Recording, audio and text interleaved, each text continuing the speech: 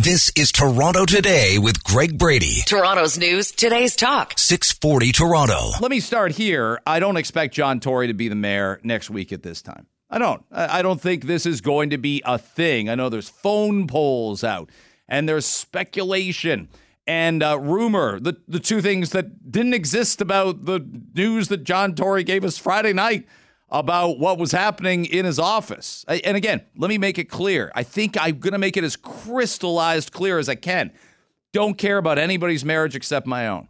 Don't know anything about anybody's marriage except their own. I only know what I would see, and I will only know what you would tell me about how your marriage is. I always have opinions. I always have thoughts and theories. Everybody meets that couple that they'd never met before, and you get in the car with your own wife or your own husband, and you say, let's talk about this couple, and you talk about them for 15 or 16 minutes on the way home with a couple traffic lights mixed in to that. So I don't know anything about the story with John Tory and his wife, Barbara.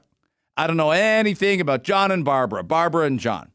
I just know that I heard it because I saw it. It didn't look like some kind of deep fake that John Tory said he was quitting on Friday. Like, he said that. And then people said, my goodness, there's honor in politics. You can actually resign in disgrace when you've done something to disgrace the office of which you hold. This is really impressive that we finally have found a politician that will fall on his or her sword and say, I did it. I own it. I'm going to go away. If you told me he'd still be running the budget process today, I wouldn't have believed that.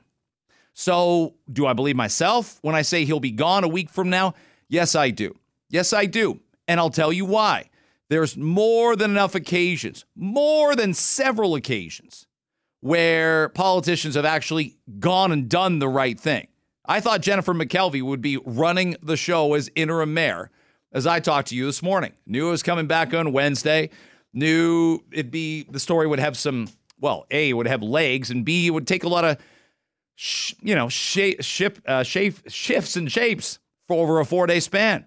Stories like this do. And I know that there's a telephone poll out there, and I know there's always going to be debate over things like this. And I also know the thing that people are welcome to their opinion, but I think it's one I don't share, that private and public does not matter. You say, well, who cares what the mayor does in his private life?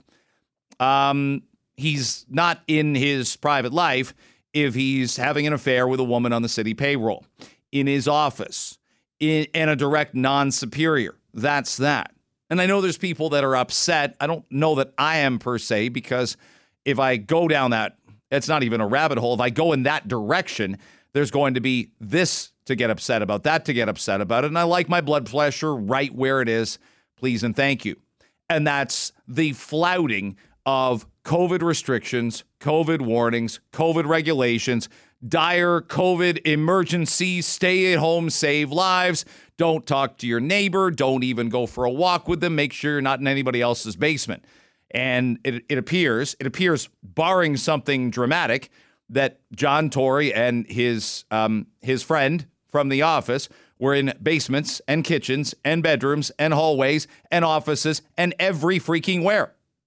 They were everywhere when he told you not to be anywhere.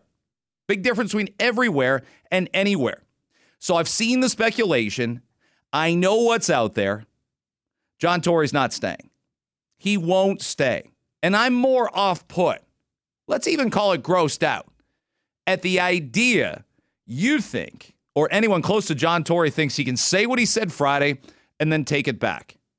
Because at some point, principles have to kick in. At some point, integrity has to go front and center. And you can't walk it back.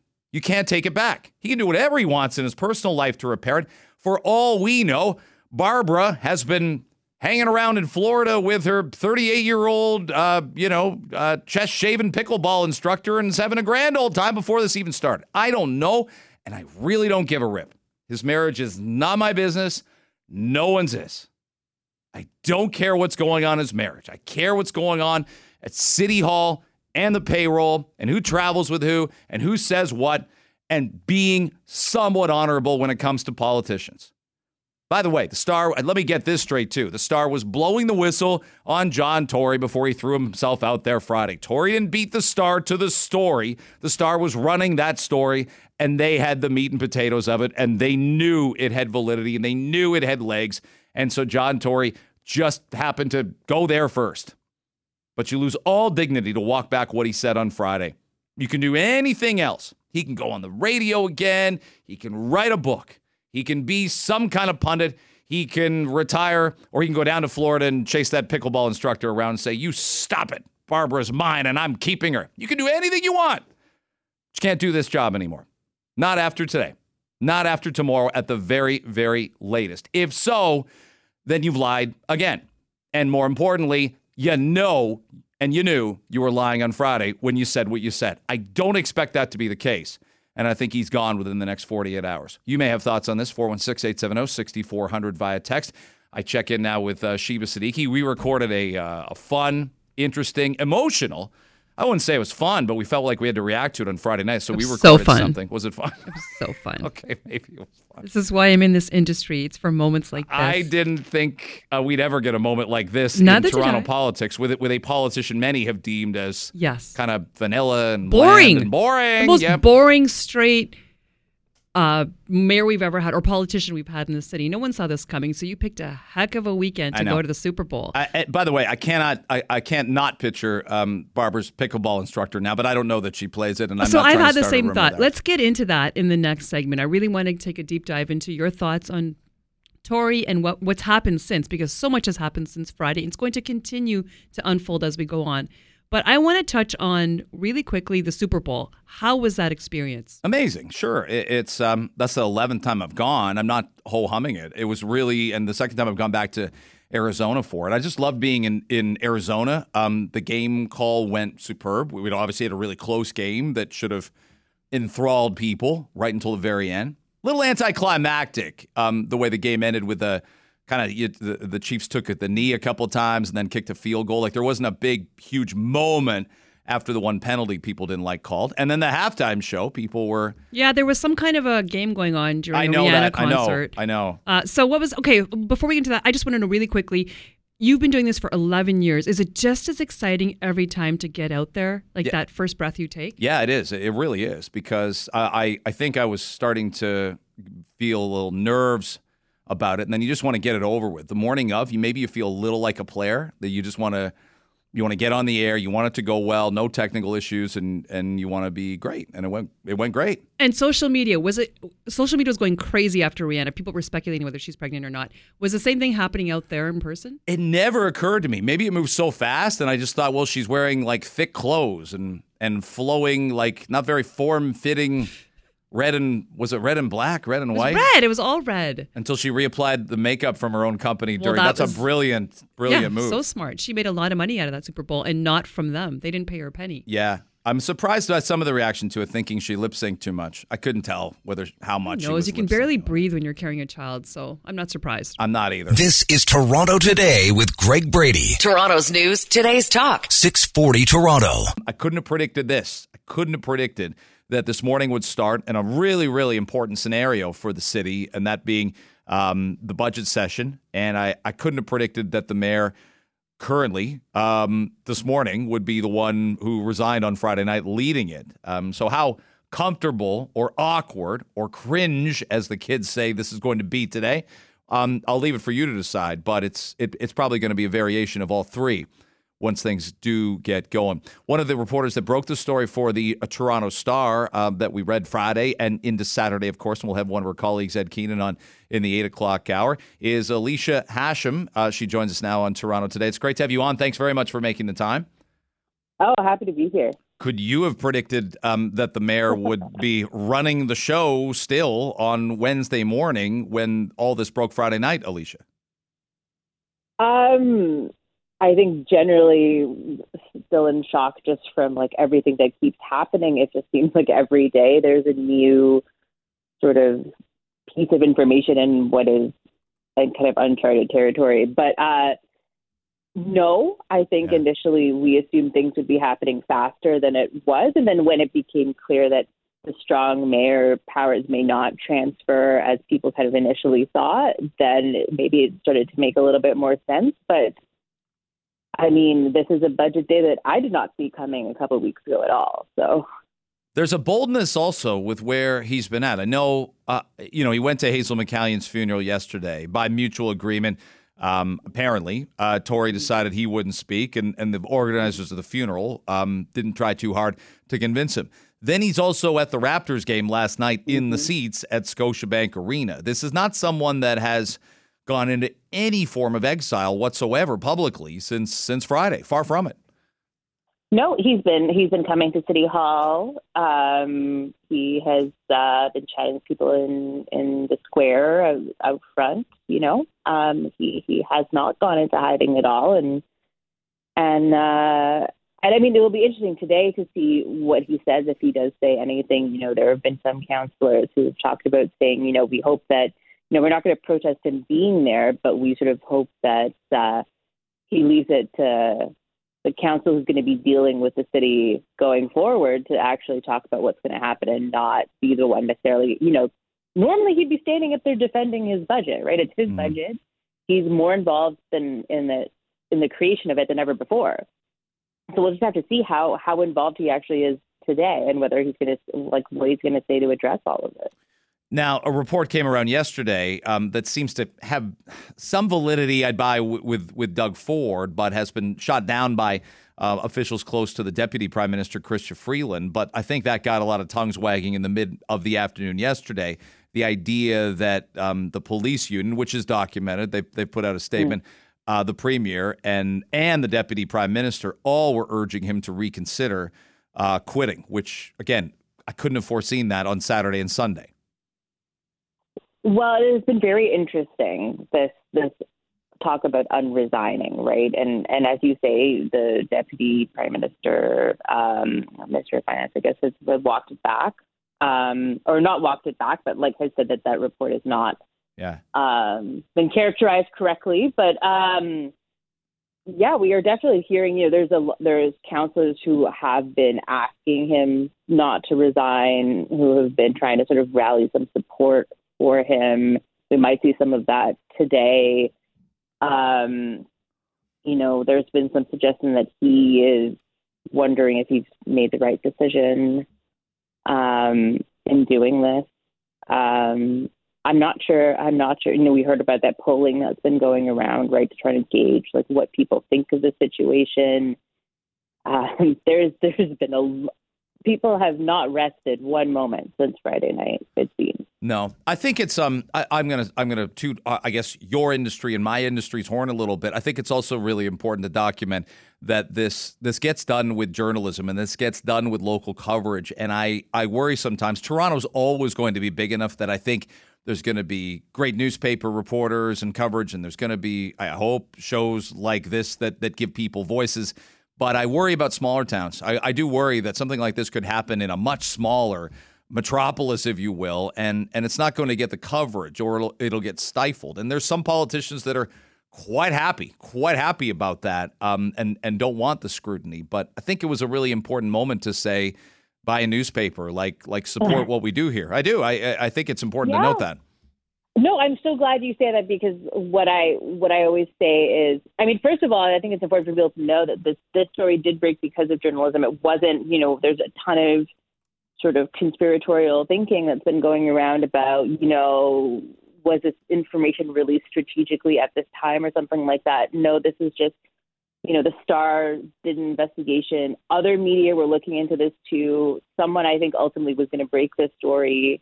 And everything that has happened since has been a result of that. It wasn't a proactive disclosure. It wasn't someone leaking information strategically on a Friday night. It wasn't. It was the result of lots of reporting. But you're totally right. I always tell people, the biggest bang for your buck in journalism is get people to, support your local outlet that's covering City Hall, that's covering your local politicians, because that is where all of the interesting stuff is happening. And that's the stuff that affects your life more than any other thing that could possibly be happening. So local journalism is incredibly important. What month was it when either you or Ben Spur or David Ryder got wind that something was just afoot here? Like, are we talking before Christmas? Are we talking even as the municipal election campaign was happening?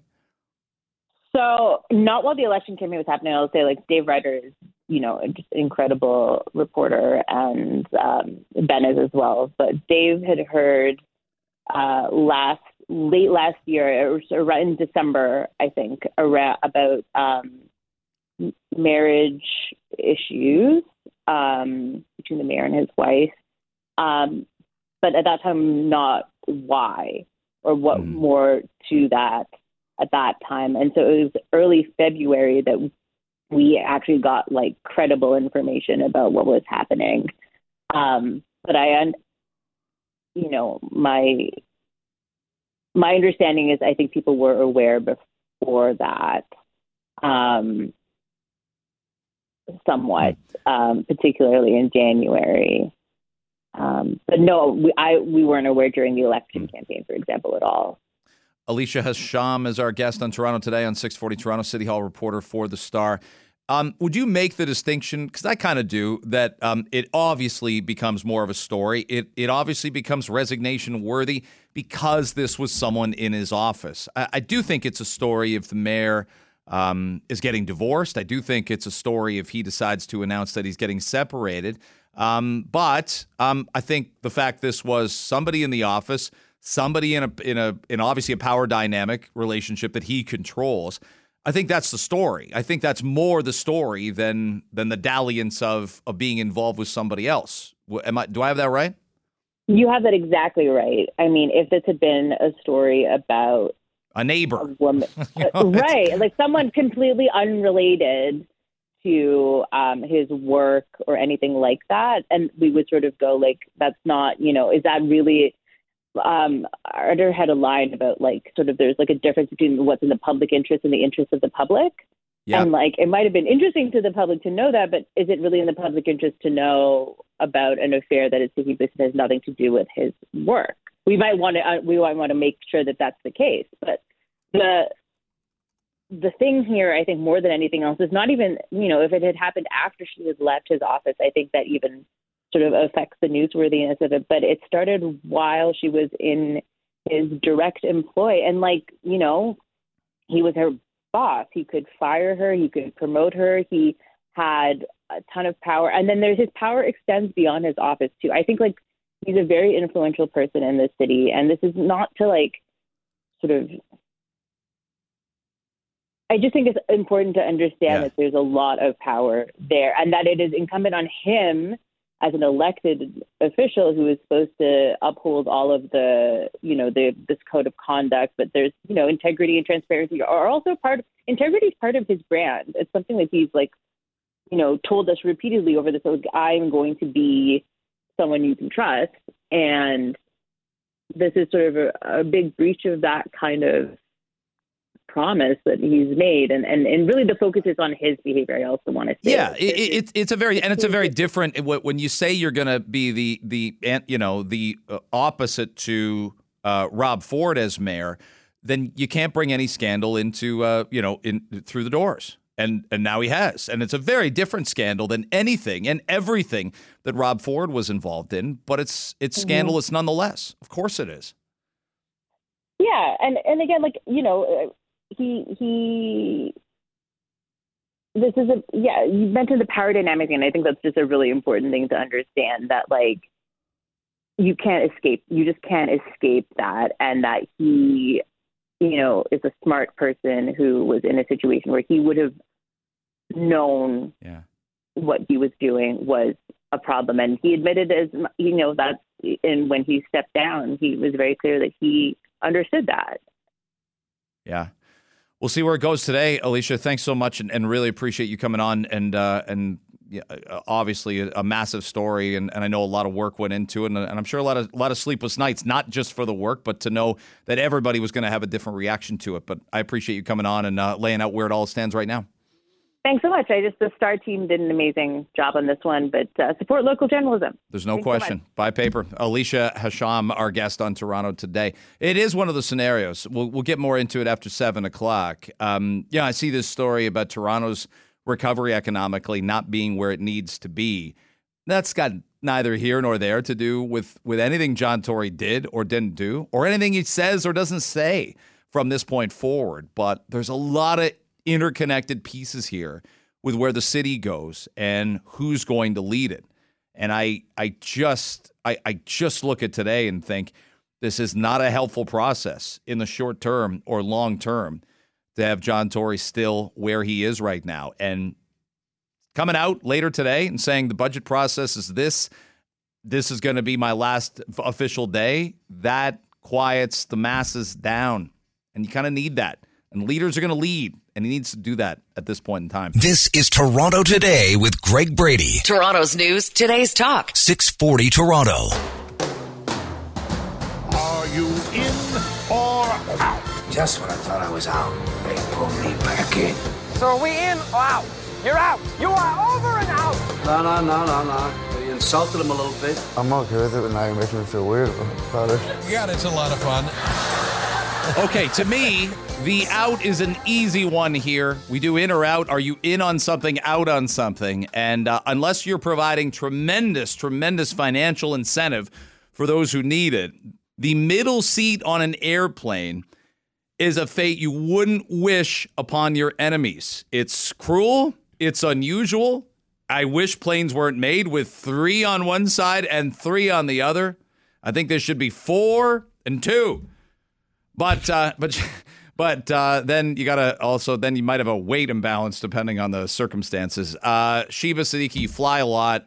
The middle seat. Hey, by the way, if you know people, fantastic. The middle seat doesn't matter. But I flew back from Phoenix, first world problems, on an airline, and I was in the middle seat for 4 hours with somebody I didn't know on my left, and somebody, a male, and somebody I didn't know on my right, a female, on the window side, and I'm in the middle, and it's terrible. It's like the worst Did you thing. pick your seat?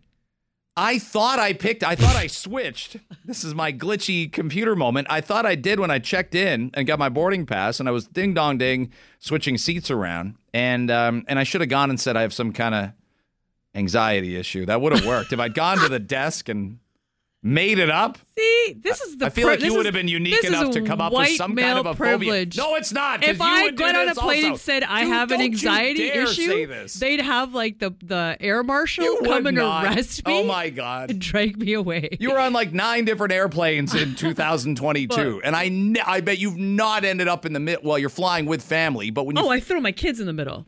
There's no way I'm sitting in the middle. No, I'm out on the middle seat, but I'm also not willing to pay extra. I think the aisles and the windows on those 3 seat areas should be $25 US more. Plus tax. And you'd pay that. Plus state tax. I would have paid, oh my gosh, I would have paid close to $100 more to be on, because your only other option is to pay the thing flared up on the screen. Pay like $589, then they'll put you right at the front. Not even in a sleeping pod. I've never done one of those. I want to do one time in my life. I've done it by fluke. I've done it. It's life-changing. It's amazing. The rich know how to do it. They do it right. Yeah, or collecting points. An anxiety issue. Do you think that would actually work? Yes, I do. I do. Or if I said I had a recent knee surgery, because I did fly once. I would be in Guantanamo Bay if I said. No, come on. Give me a break. An anxiety issue. People want to like you. You're very friendly. I don't think they suspect we look a very thing. Different. There's no suicide vest strapped underneath my sweater. I don't think that about me. I could be some kind of a weird white supremacist if I've got too punky a haircut. You'd fit right in Arizona.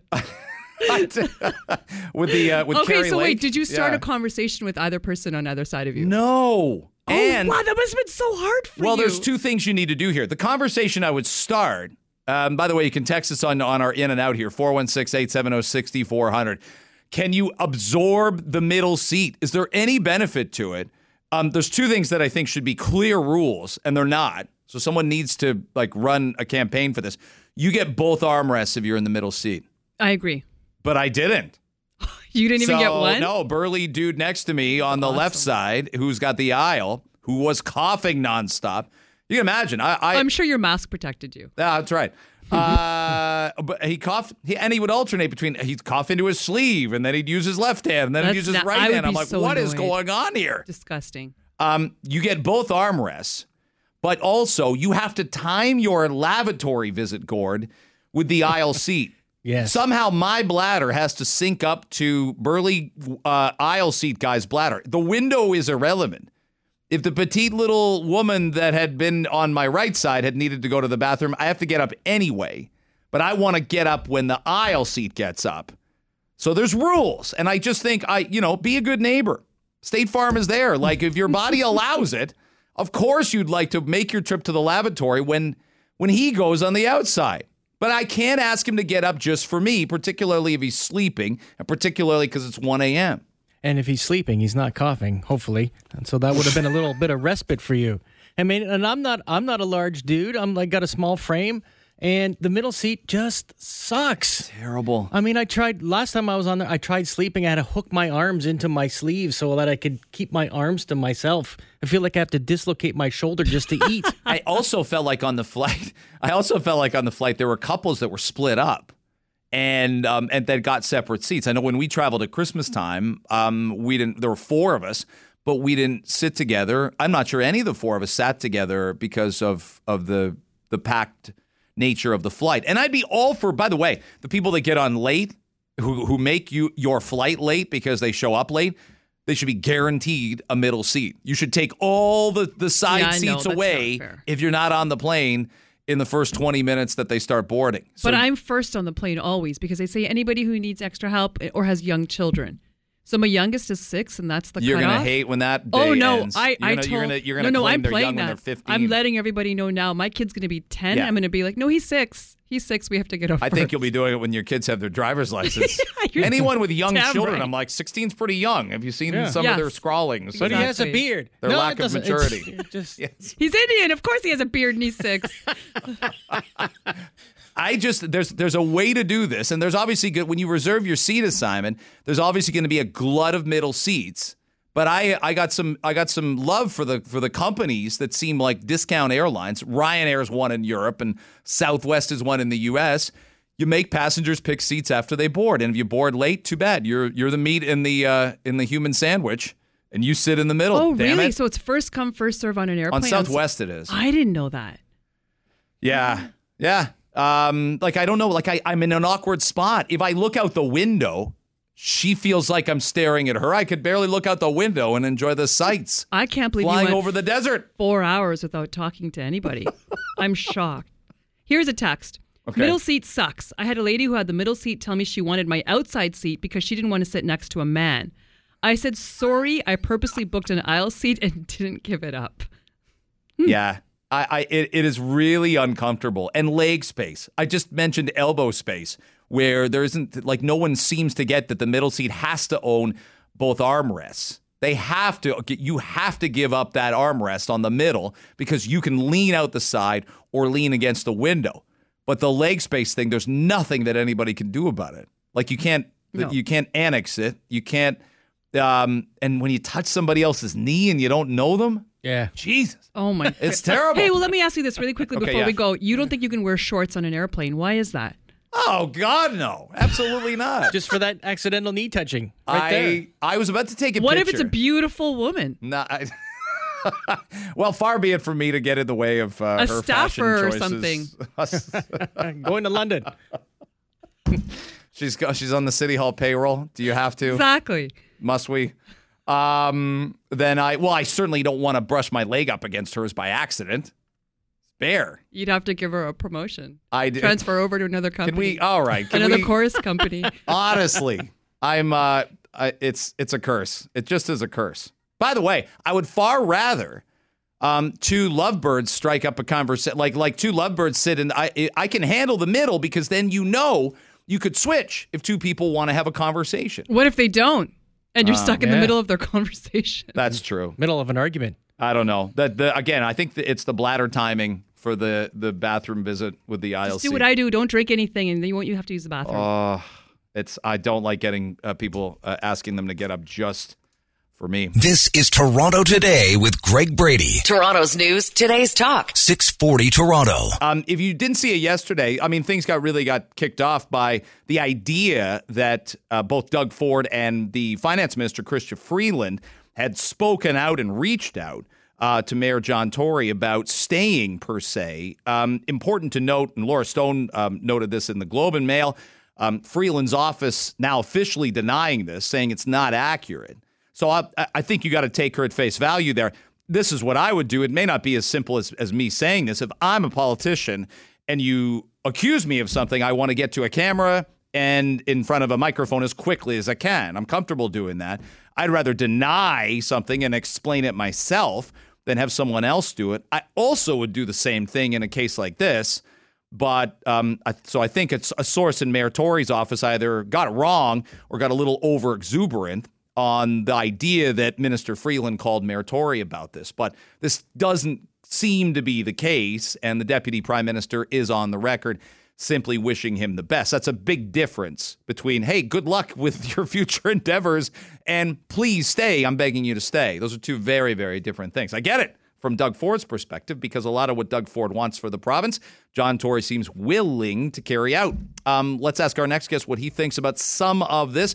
He's the MP for Beaches East York. He is Nathaniel Erskine Smith. It's great to have you on the show. You know, when we moved our time last week, as I was away on Monday to today, I thought, well, we'll be all into stags and does, and we can talk about the process of the fact that the last Stag and Doe I went to in the mid-'90s cost me $12, and I think I won a raffle prize of like some London Knights tickets or something. But apparently it's more expensive. It's more expensive to go to them in Western Ontario, where both you and I grew up, than ever before, apparently. Yeah, I think where my wife's from in Lambton County, I think I spent $10 at the last Stag and Doe, and I don't think I won anything. I think I lost money otherwise on some fair games and 50-50 raffle tickets, and I probably spent $40 overall. Yeah, maybe there's a Crown and Anchor wheel or something, but you don't get a shot at land in the Greenbelt when you go to most. I made no money off of that attendance.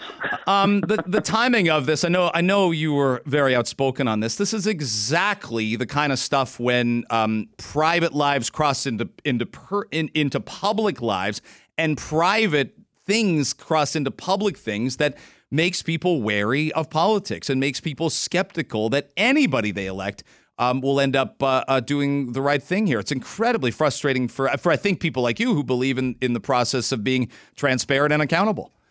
It is incredibly frustrating because it breaks trust, and integrity is everything if we're doing this job right. And very few people see integrity in this business, unfortunately. And so they don't have trust in what we do. And they see it as a game and people getting away with things. And in this case, how could they see it otherwise? You've got a situation where a Stag and Doe rarely happens in Toronto.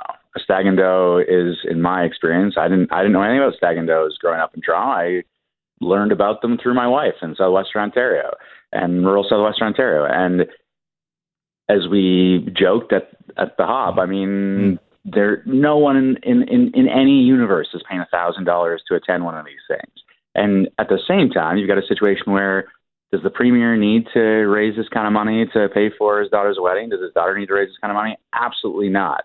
And then it's at his home that he's hosting, and you've got a situation where there are people sending invites to lobby firms saying $150 a ticket, saying we encourage $1,000 donations, browbeating people to attend. I mean, it's outrageous on every level. It's an abuse of trust, and we put up with a lot of incompetence in this province, and we shouldn't have to put up with corruption. There certainly is a process, isn't there, to fundraising for election campaigns. There certainly is a needed level of infrastructure for people to travel, for people to be out there. But that doesn't seem like what this is. And then you can't then say it's a personal, private event. That's a different story. A fundraiser, Nate, kind of has to be laid out there, and you say this is a fundraiser. It's exactly what it's advertised to be, and then at least there's transparency and process to it. You cannot use your public office to benefit yourself personally or to benefit those close to you, your friends, your family personally. I joked, I've never been to Stag and Doe that was described as very shady or just, I've never been to one, let alone hosted one for an immediate family member. So this is obviously beyond the normal practice in politics. This is well beyond, I think, anyone looking at this from a reasonable perspective. Anyone certainly who's attended Stag and Doe before would say this is outrageous and unacceptable for any politician to do, let alone the premier of the largest province in this country, who at the same time as hosting something like this has turned around and benefited developer friends by opening up the Greenbelt, something he said he would never do. Another undercutting of one's integrity. And so obviously there was a good article in the Globe that basically said, if this is allowed, we need to change the rules. And I would say, yeah, of course we need to change the rules. We also need to change governments. Nathaniel Erskine-Smith, our guest on 640 Toronto on Toronto Today. Your observations, given it's our first conversation about the news conference John Tory had Friday and the talk and speculation, I mentioned it out of the gate, that people have reached out to Mayor Tory encouraging him not to resign. What I know you tweeted about it yesterday, but I don't even know how to put Friday's conversation and Friday's pledge by Mayor Tory into context of the idea that there's some wavering now. That seemed pretty definitive on Friday. And again, if you want politicians to be believed by the public, you got to stick to these things. I'm trying to put myself in his shoes. Hard to do because I would never have done what he did with a staffer, but here we are. And if you put yourself in his shoes on that late Friday where you quickly resign, you got to keep your word. And I know there were articles in the media and there's now this ridiculous poll asking people, should he stay, should he go? At the end of the day, there is no dignity to this, and that's what he promised to restore to City Hall. And he should not be there to preside over the budget. He should not be there to continue on and to hem and haw and dither on this. He promised to go, and he's got to keep that promise. When you are weighing becoming the Ontario Liberal leader, the goal eventually is to become the premier of this province. What should the relationship be with the Premier of Ontario and the mayors of the larger cities? It's not just Toronto, obviously, Ottawa, Hamilton, London, wherever. You'd be the Premier for all those mayors. There has to be a balancing act, and there has to be a relationship where both sides hold each other accountable. What should the relationship be? There's accountability to that relationship, and there's also got to be collaboration to that relationship. But I wouldn't just hold out the prospect of collaboration, accountability as between the Premier and large city mayors. I just had a great conversation on the podcast I host with Amy Martin. She's the mayor of Norfolk County. And there's a huge generational change happening in other municipalities across this province. She's 34. She's a wicked smart mayor, hardworking, from Norfolk County, representing Norfolk County.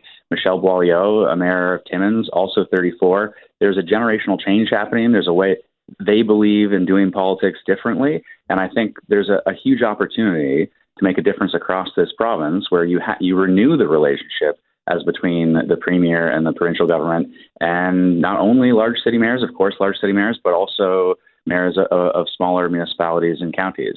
And the core to this has to be to make sure that there is accountability for sure, but collaboration and open lines of communication. You can't have a situation where the Premier steps up and says, we're going to build more housing, but we're going to gut municipal finances and causing chaos and building no housing in the process.